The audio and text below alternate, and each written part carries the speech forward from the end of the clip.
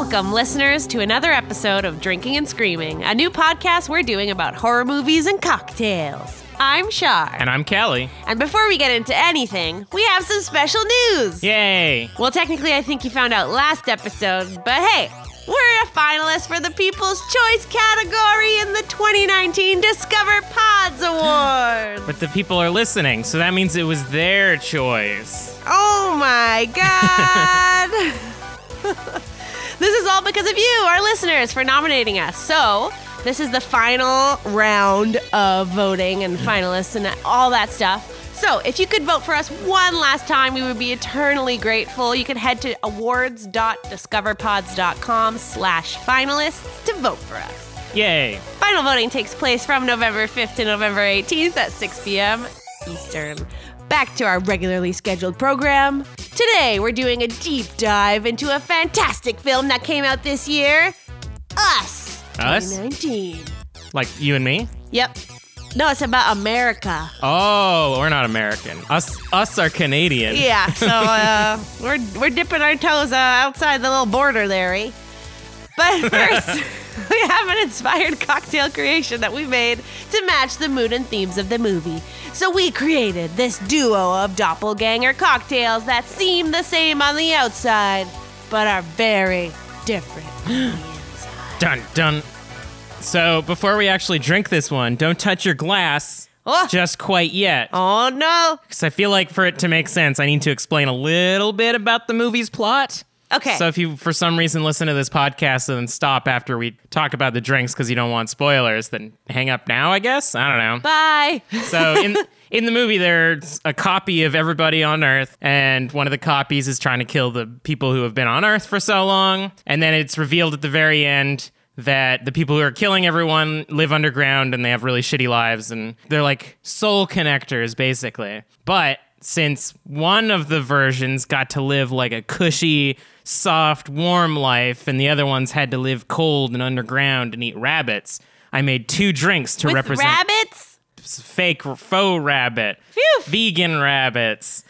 I made each drink represent the different characters. So one of the drinks is very sweet and nice, and the other one is spicy and slightly less nice. Oh. And I didn't tell you or me, I know which one we have, but I didn't let you know which one is which, and then I let you pick. So you don't know if you have the spicy one or the sweet one. That's why you did that. Yeah. I mean, I kind of know because I knew you were doing that, but I did not know which one I got. Yeah, because it's like a 50-50 split if you get the nice cushy life or the shitty cold life. And what are these called, my love? They are called Adelaide and Red, because that's the main character and her shadow. Nice. Mm-hmm. So Red is the like spicy one, and Adelaide is the sweet one. Which is actually kind of interesting because Adelaide is the one that does a lot of killing in this film. Yeah, but it's to defend her children. Yes. And also because she used to live underground. Twist! Oh my God. We'll get there when we get there. Can I take a sip? Yeah. Oh, it's also a Coke-based drink, so it's kind of like a highball, basically. So, but one's sweet and one's spicy. You didn't react, so I'd think that maybe I got red. Well, I definitely took some nice sips there. That was good. Smooth drinking. I'm definitely in Adelaide. Oh no, I'm the shadow. Woohoo! Okay, I'm gonna try this one. I didn't actually, this is like my second version of it, so I haven't tried what this one tastes like yet, so I'm interested to see what it tastes like. It's also funny because I know that you don't like the spicy vodka? Well, not that you don't like it, but it's tough. You didn't make too much of a face though. Tough for you to drink. Yeah. It actually is like, it is definitely spicy. I like almost breathed it in. I felt a little bit of tingle in my nose. But yeah, I think that so far this might be the most like drinkable I've made this vodka yet. Nice. It's I don't know, maybe the Coke fights back and it's, oh, there it is. It's the afterburn. Yeah, I can feel my mouth getting coated now. But it's not terrible. It is definitely spicy. And a little bit of other stuff that I put in the drink that you'll have. Mine's very, very smooth. There's something additional to the vodkas. So the vodka's like the base. You got like the normal vodka and I got the spicy vodka. Right. But there's a secret extra ingredient in there for each of us that people will have to be a patron to know what we put in it. Oh. Except during the sponsor copy, you're probably going to say which ones we used. Yeah. So you either have to be a patron or continue listening to the episode. I mean, I can still keep a secret in which one is in which one. They don't know. I mean, it would kind of make sense. Oh boy. I breathed in deep. I got red down in my lungs now.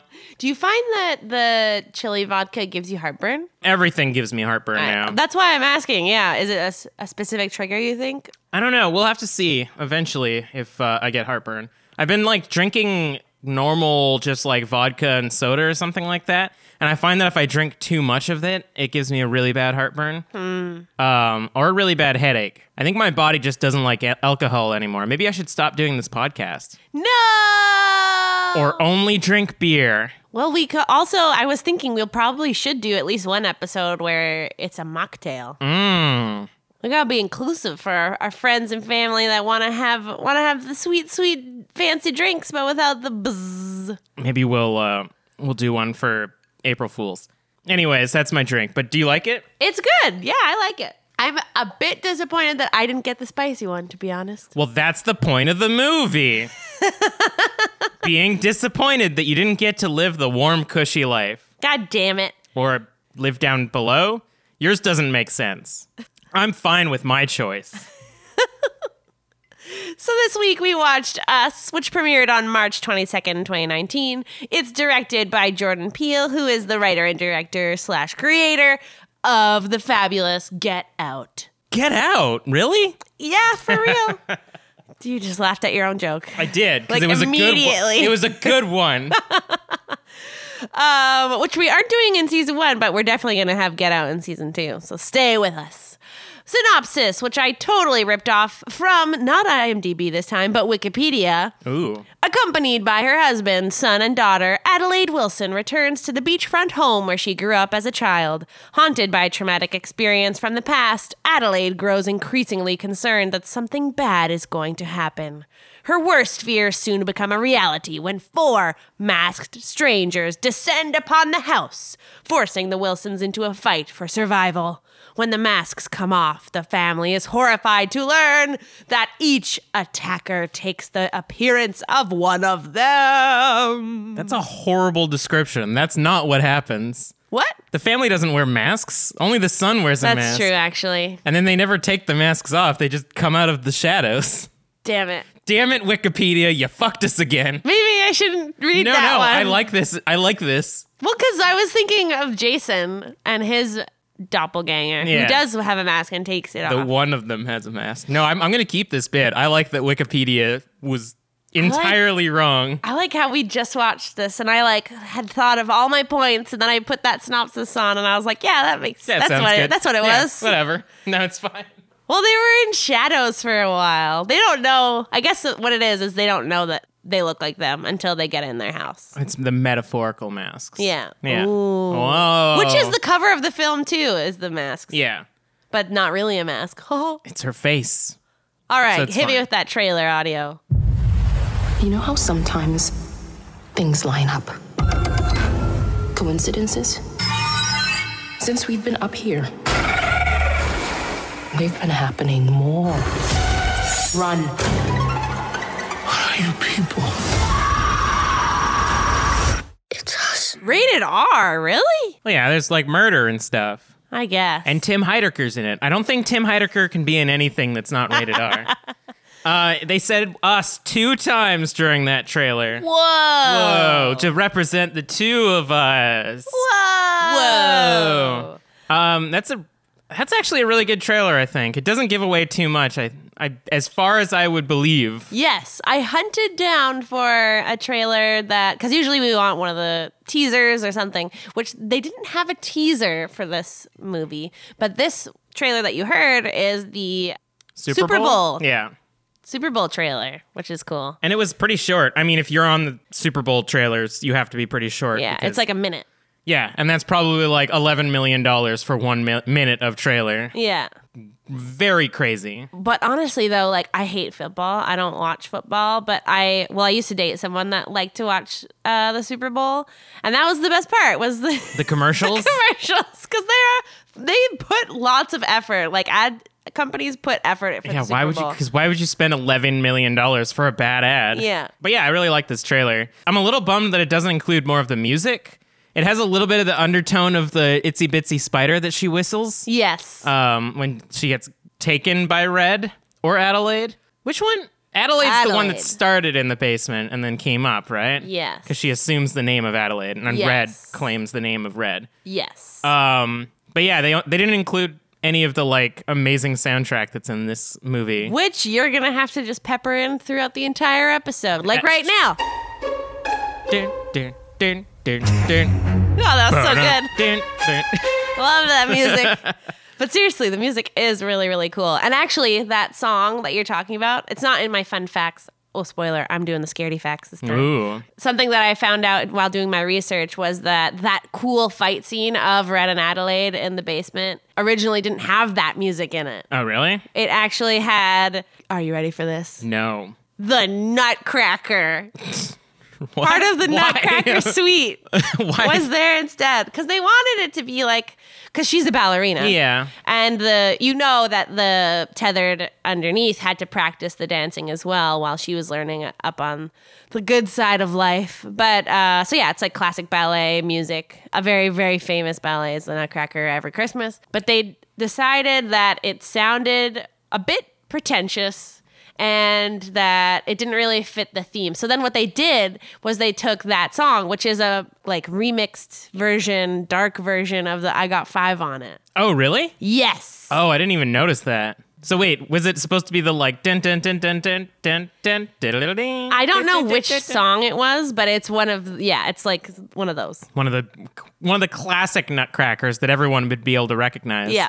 I think that's good because it definitely keeps the theme of like, I don't know, there's like a very not jitteriness to the soundtrack, I would say, but like a very like simple aspect to the soundtrack. Yeah. Except for when they're listening to like actual music that wasn't composed for the movie, where it's like just real music that they're listening to. Which like, they like incorporate. Fuck the Police. Yeah, that was such a good moment when they incorporate that. That was great. I think did we watch this in theaters? I can't remember. Oh no, I think we watched it on like a bus or a plane. Oh, I thought we watched it here. Pretty sure we watched it on a bus. I had it on my laptop. Oh. But yeah, the moment that song came on, I think I like openly laughed because it was awesome. But and then there was another one that Tim Heidecker plays with his not Google Home. But yeah, The Beach Boys. Was it the Beach Boys? Yeah. Right, because they're at the beach. Ha. Ha.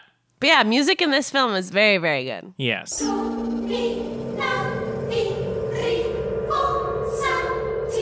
Are you ready for my thoughts? I think I am ready for us thoughts. Are you feeling emotionally prepared? I'm trying to feel if I have heartburn yet. Ah.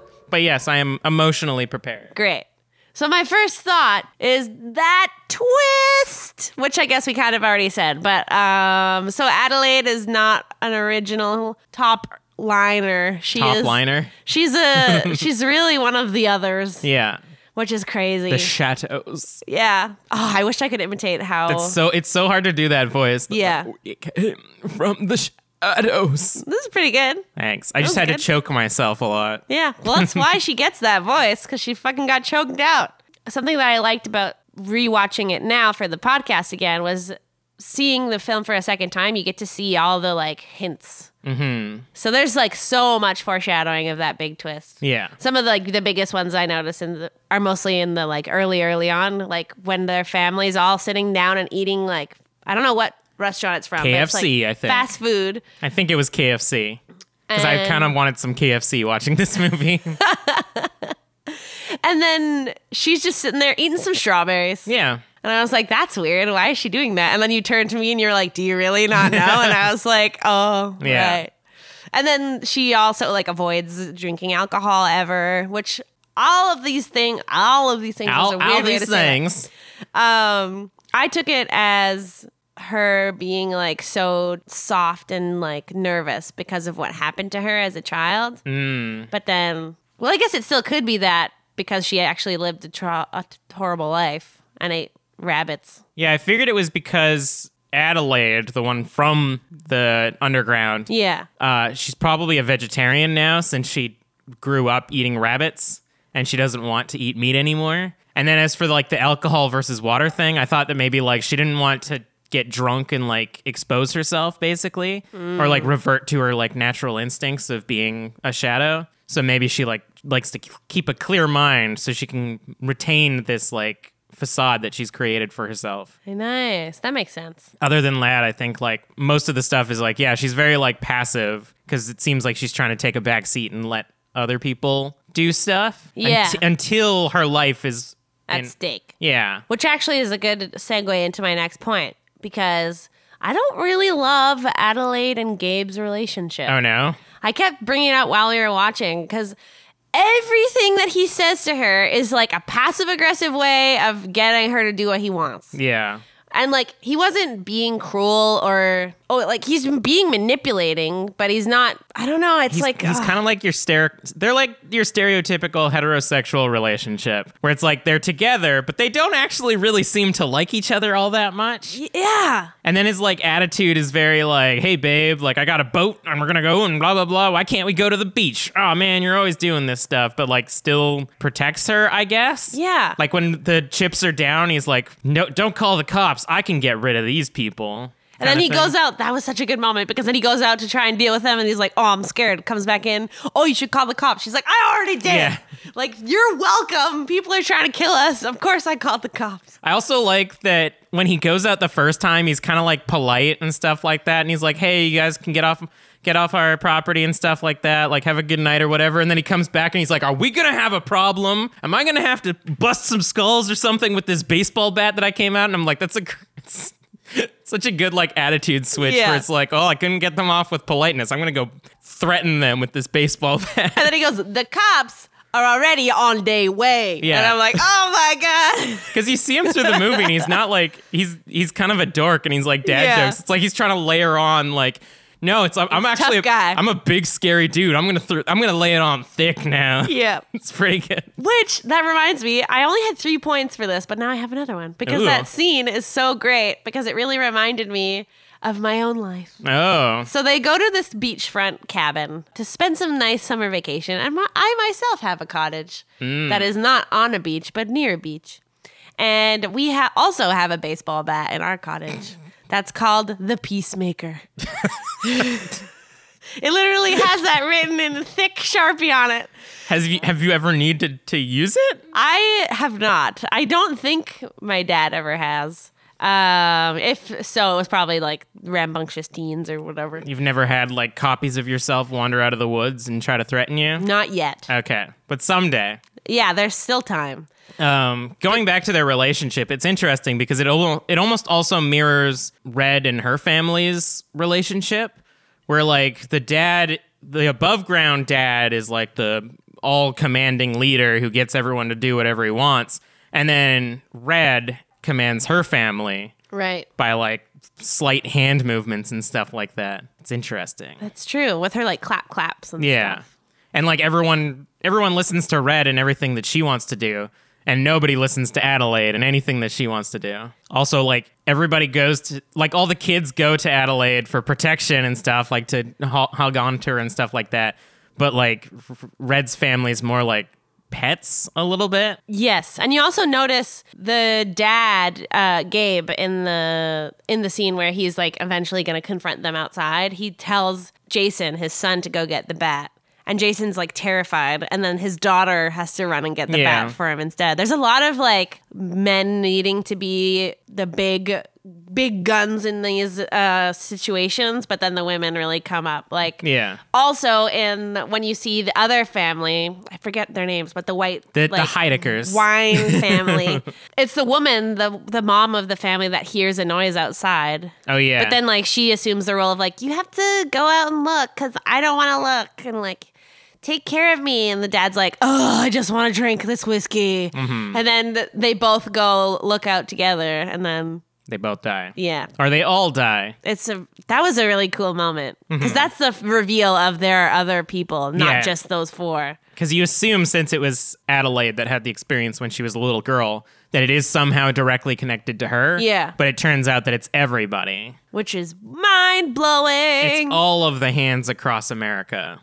Which is a very cool, like, imagery to use. Do you talk about, like, the connection between Hands Across America and the movie in your facts at all? I do not. Oh, because I remember when we first watched this, I looked it up, and it's basically like Hands Across America didn't do anything. It was like this huge American thing that everyone was going to do, and it was going to solve all these problems and bring everybody together, and it was going to, like, unify America. But at the end of the day, it was just like a publicity stunt that actually didn't have much result. And like, did they go all the way across America? I don't know. But the fact that like that's the last thing Red remembers is like, oh yeah, the Hands Across America was a huge big deal. So that's going to be the like imagery for our cause. Yeah. Is like really interesting because like at that time as an American, that would have been the thing that you would have been like thinking about was, man, I can't wait until Hands Across America. It's going to change everything. And then literally nothing changes. So I was going to say, so like her popping up, making everyone do Hands Across America, like nobody acknowledges that that's what they're doing, but it's because like no one gave a fuck about Hands Across America at the end of the day. And so, like, the imagery is just like, man, these scary people in red connecting their hands together, making a line. What could it be? I don't know. Yeah. Yeah. My last thing I want to talk about is the change that happens for the Hall of Mirrors. Oh, yeah. So in the opening scene, we see young Red, technically, go into the Hall of Mirrors after she's been, like, at the carnival with her dad and her mom. And she goes into the Shaman Vision Quest Forest, which is like awful cultural appropriation, all about indigenous people. Yeah. And then we see later on that they changed it when they go back to Santa Cruz, and now it's Merlin's Forest. But then it doesn't actually change the inside of the attraction. No, not at all. They literally just change. I mean, so on the one hand, you have goodness because they don't use cultural appropriation anymore, this like fake carnival. But then on the other hand, it's just a complete nod to how we have just come and colonized over this land. We just slap something else on the front and like take it whatever we want anyways. Which I thought was funny. And then not actually change anything. Yeah. And like, it's like the laziest way to try and be good people now, which I feel is super accurate to how 2019 is going so far. It's also interesting because that is also a metaphor for Red and Adelaide's switch. Like, she changed the surface, but she's still a shadow underneath. Like, a lot of the times when she gets really aggressive in the movie, she's like grunting and screaming like the shadows are. Yeah. It's like no matter how much she could change the facade of her character, at the end of the day, she's still a shadow at heart. Yeah. And I was like doing some research on this topic because I thought it was really interesting and it really drew me in. Drawed you in? Yeah. And I found this article called The Native Imagery of Jordan Peele's Us Explained by Emmy Scott, which is available on vulture.com. And I thought that she did a lot of good writings and good explanations, so I wanted to read a part of it instead of using my own words. So she's talking about the Hall of Mirrors scene when Adelaide and Red first meet, and she says, right away I understood this scene, one of the first in Jordan Peele's new horror movie Us, to be a sly nod to the many ways Native culture is misconstrued in mainstream culture. So many non-Native people who seize aspects of our spirituality often do so in an effort to find themselves, because there's like a sign in right as you enter the Hall of Mirrors that's like, find yourself. Oh. Hollywood in particular has a knack for distilling Native spiritual practices down to the on-screen equivalent of a Sephora smudge kit with white sage. In a movie explicitly based on the writer-director's fear of American society, the decision to have the young girl descend into this particular funhouse felt extremely intentional.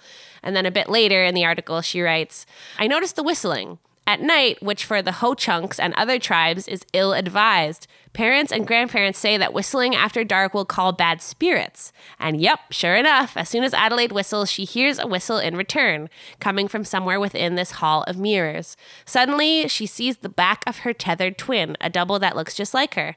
Twins are powerful figures in the stories of many Native tribes. The Ho-Chunks have hero twins that fight monsters. The concept of duality is even represented in our ribbon work designs that are mirror image florals of contrasting colors. They represent a world seeking balance between light and dark, a struggle in us as well. I thought that was really, really interesting. Yeah, it's really cool to hear that side of things because for me, like the find yourself was just like a cheeky nod at the fact that she's going to walk in and find herself. Literally find herself, yeah. And then like the whistling, I noticed that like Adelaide, the one from the shadows, doesn't actually have rhythm. Like when she's trying to teach her son how to snap to I got 5 on it, she's actually out of beat. And it's kind of, it's like, I always interpreted that as like a thing that's like, oh yeah, there's something wrong with her. And like they don't actually have rhythm and don't have all this other stuff that because they're shadows. But it's cool that like I would interpret it that way. But his intention was also to include like a lot of references to stuff that like I didn't have an association with. Yeah. Which is always good for real representation in movie. It's like as a white person, I'm not going to get a lot of this shit, but I can still enjoy the movie. And it's not like those references and stuff aren't for me. So I appreciate that. Yeah, it was very cool. I'm glad I found it. She talks a lot more, so you should read that article. Yeah. I immediately after watching this movie, I just wanted to like consume as much of the like intent behind the movie as possible, but there's just so much of it that it's so hard to get it all. Yeah. But yeah, that sounds like a good read.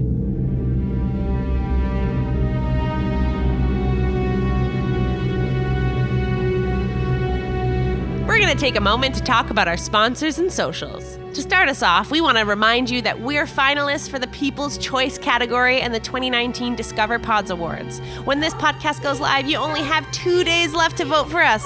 So please, it's all because of you, our listeners, for nominating us in the first place. If you could vote for us in the final voting, we would be eternally grateful. Head to awards.discoverpods.com/finalists to vote for us. Final round of voting takes place from November 5th to November 18th at 6 p.m. ET. That's Eastern, not extraterrestrial.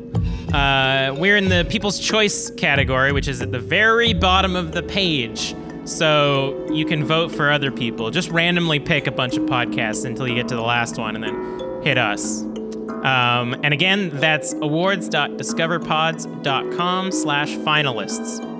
This episode of Drinking and Screaming is brought to you through the amazing support of Sons of Vancouver Distillery, who provided us with the number 82 Amaretto, chili vodka, and vodka used for today's doppelganger cocktails. Their distillery is located in North Vancouver. Go show them some love if you're nearby.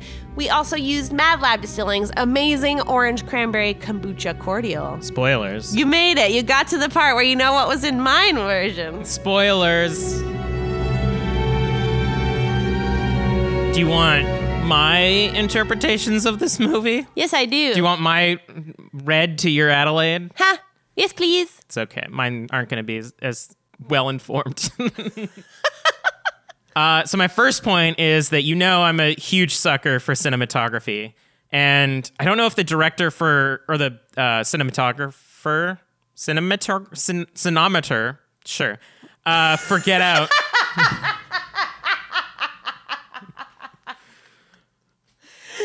Okay, keep going.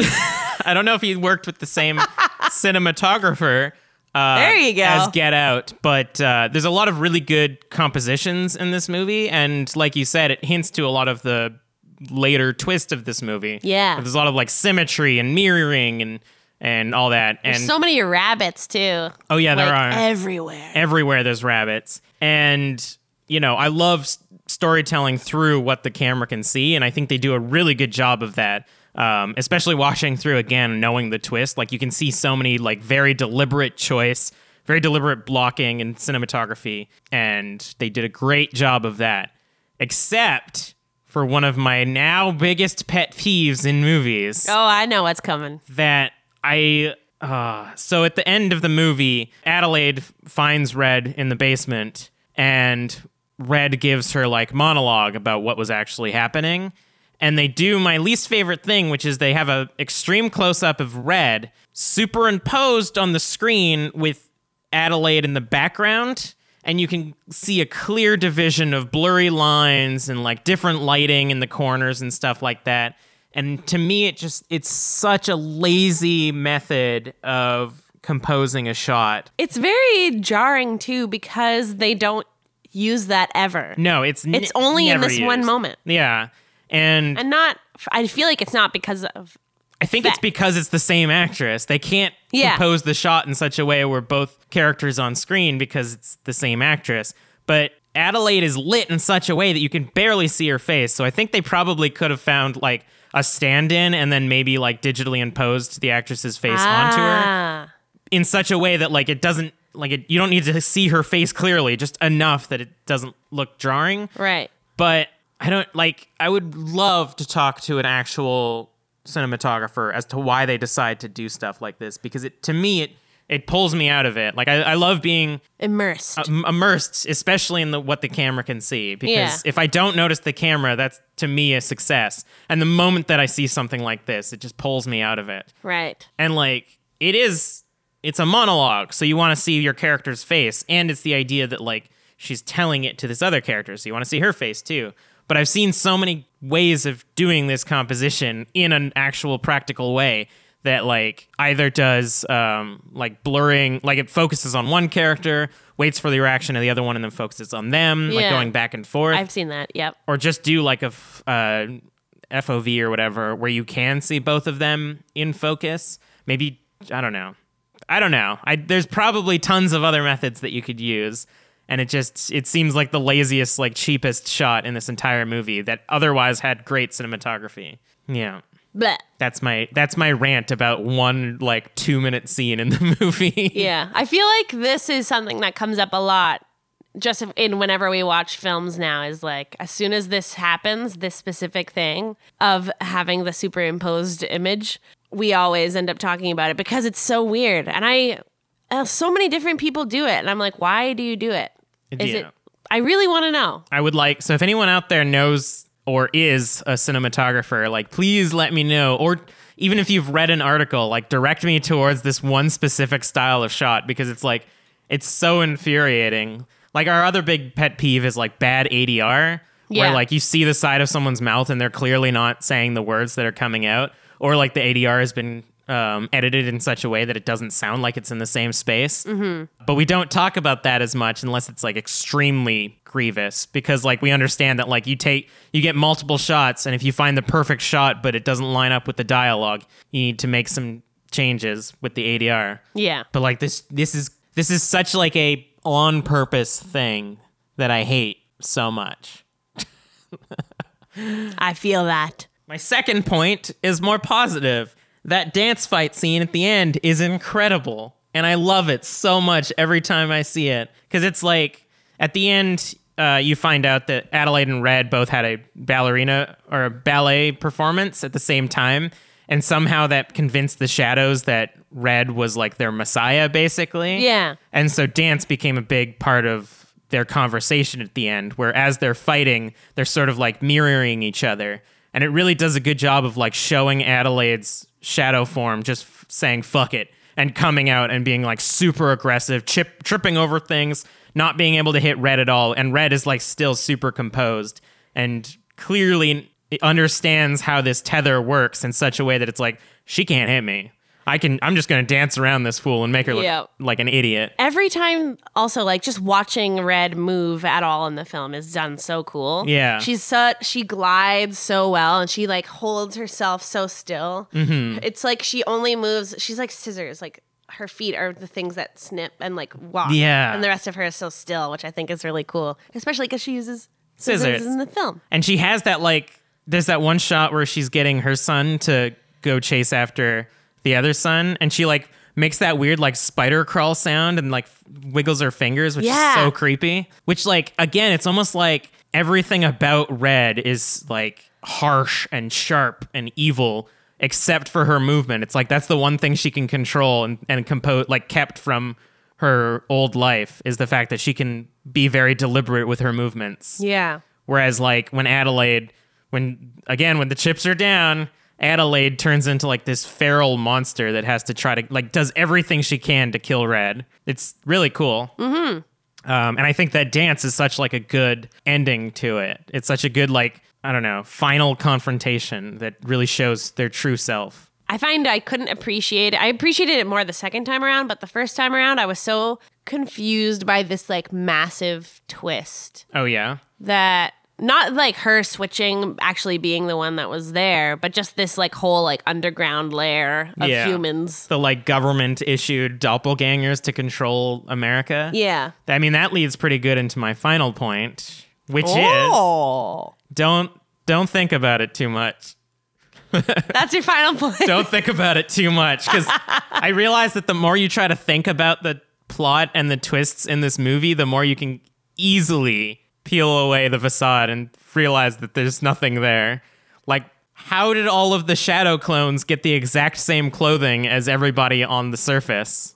When it shows the two shots of like Earth Adelaide following her parents in the carnival, and then Shadow Adelaide, her parents were wearing the same clothes. If they were Shadow clones that were made by the government, how did they get the same clothing that the real ones were wearing that exact day? And where are all of those clothes stored? Yeah. No, but they couldn't have known that they were going to wear that exact set that day. And it's supposed to take up the whole of America. Yeah. But do you think that this was actually, because we know that this was a trial that went wrong. Do you think it was that they only did this town? No, I think they did all of America, because you see the news and stuff. And at the very beginning of the movie, we get the line of text that says there's tunnels underground, there's mine shafts, there's metro, unused tunnels, and etc. So I think that the government either built those to house the Shadow experiments, or they realized there was a bunch of unused tunnels that they could build the Shadow experiment or the tethered experiment. So weird. But yeah, then it's like when the Shadows started coming up, did the government immediately know what they were because they knew about the experiments? And they were like, oh no, how are we going to deal with this? Yeah. And then like, how did the tethered stop needing to copy the movement of everybody? Yeah, I don't know. Also, Adelaide moves really far away from the beach town. Does Red also move very far away from the tunnels underneath the beach town, or does she just need to mimic walking a little bit? I don't know. Exactly. See, but that's what I mean, though. Is it all of America in that tunnel? It has to be because of the news. The news said. But we don't know where that news was from. Yeah. It could have been from nearby. It was filmed. It was a city shot that we see. And like we get a little bit of a news clipping. So I think it is just like they're all spread out across America in tunnels and shit like that. But like, separate tunnels? Then you think about... Or all connected, literally, tunnels. I don't know. We're doing the exact opposite of what your point was. Don't think about it. How did they get the DNA of every person on Earth or every person in America to make a copy? Did they need DNAs? Was it some sort of rabbit thing? Why'd they have so many rabbits? What's going on? It doesn't matter. Don't think about it. Enjoy watching the movie. Which, I had another fun fact that didn't make it into the scaredy fact section, which is it's literally impossible to survive if you only eat rabbits. Yeah. And drink water. Yeah. You will literally die. I mean, there's blood, water. There's water and blood. But it's not even like, I'm assuming they also have access to water. You would still die just from rabbits and water. Yeah. Which is clearly, it's made very clear that that's the only thing they have. Why did Red not leave? I mean, she was tied. She was, handcuffed. But then at some point she got out of the handcuffs. Yeah. Why didn't she leave then? Was it too late? Did she forget who she was? Why does she not teach her family how to speak? Did her hands grow too big and ripped out of the handcuffs? Who's to say? Oof. But yeah, don't think about it. Yeah. That's not really the point of the movie. It's about America sucks and fuck the police. Fuck the police. It's time for... Da-da-da! Scaredy facts. Woohoo! Are you ready? You gotta explain the story. I was just asking if you were ready. You gotta explain the story. All right. You gotta give your monologue where you're superimposed in a very poor way. Yes. Everyone, this is very dramatic.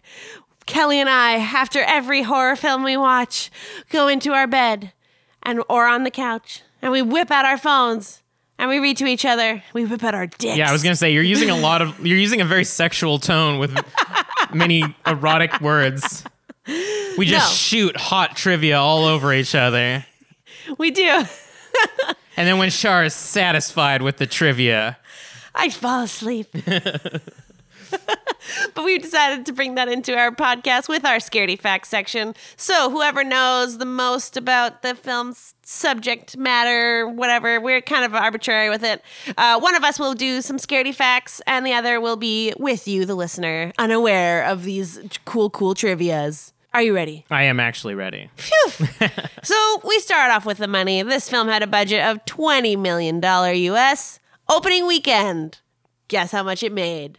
$10. You were right, but it also made more. It made $71 million. Wow. $71,117,625 to be exact. Just in its opening weekend? Yes. Wow. Which, this is why I specifically included it, is the highest ever for an original horror film and the second highest for an original live action after Avatar. Wow. Go us. Yeah.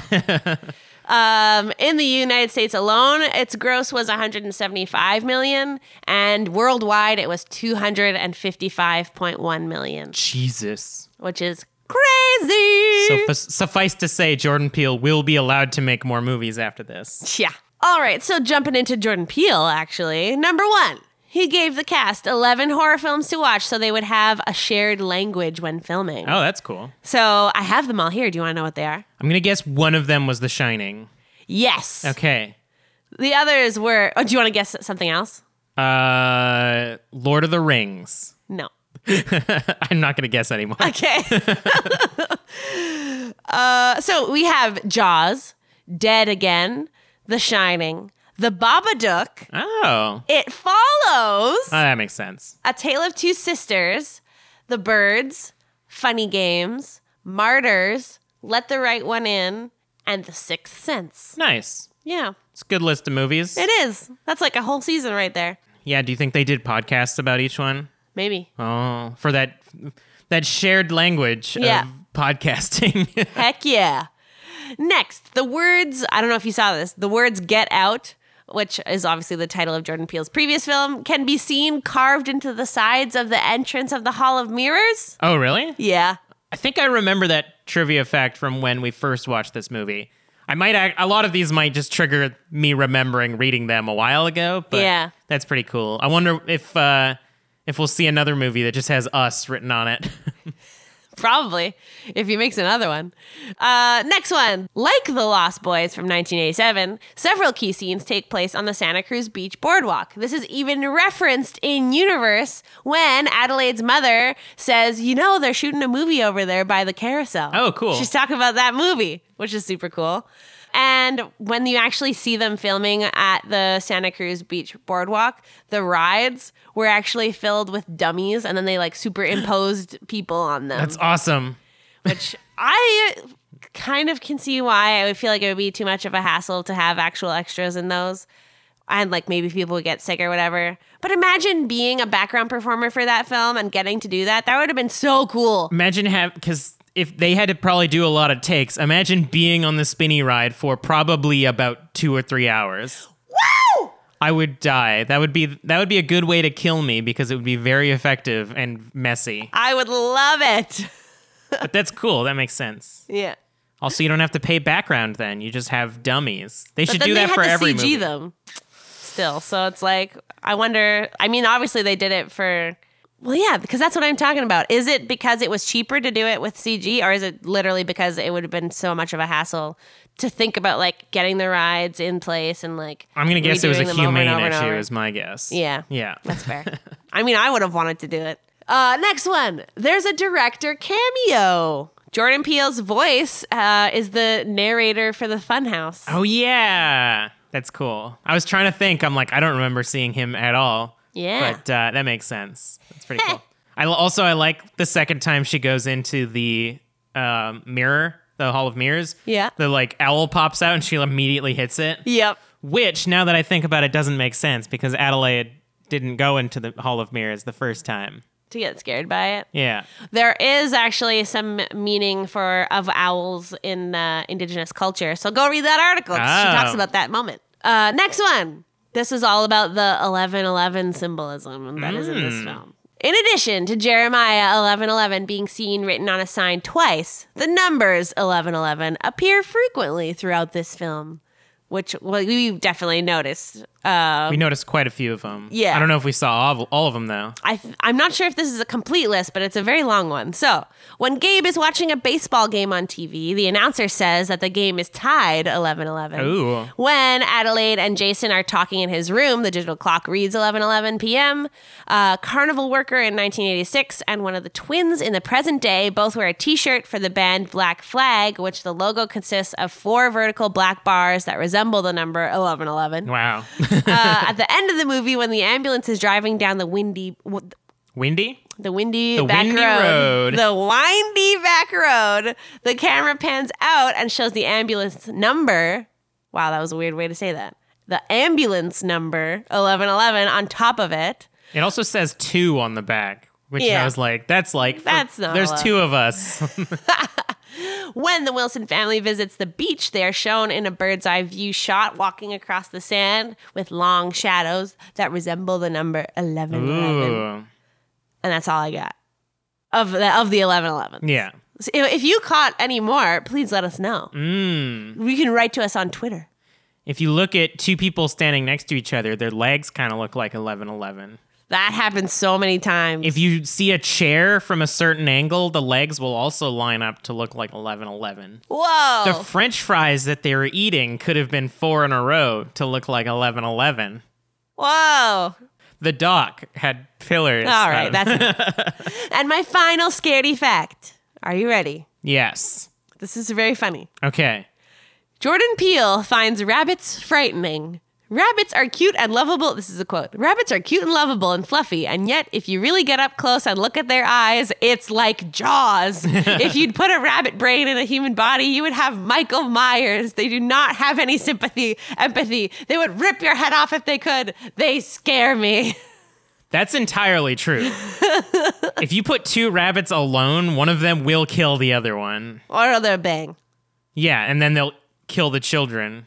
So sad. Like, there's people that like have rabbits in a barn or something like that at farms Yeah. and stuff like that, and when they scream, they sound like human screaming.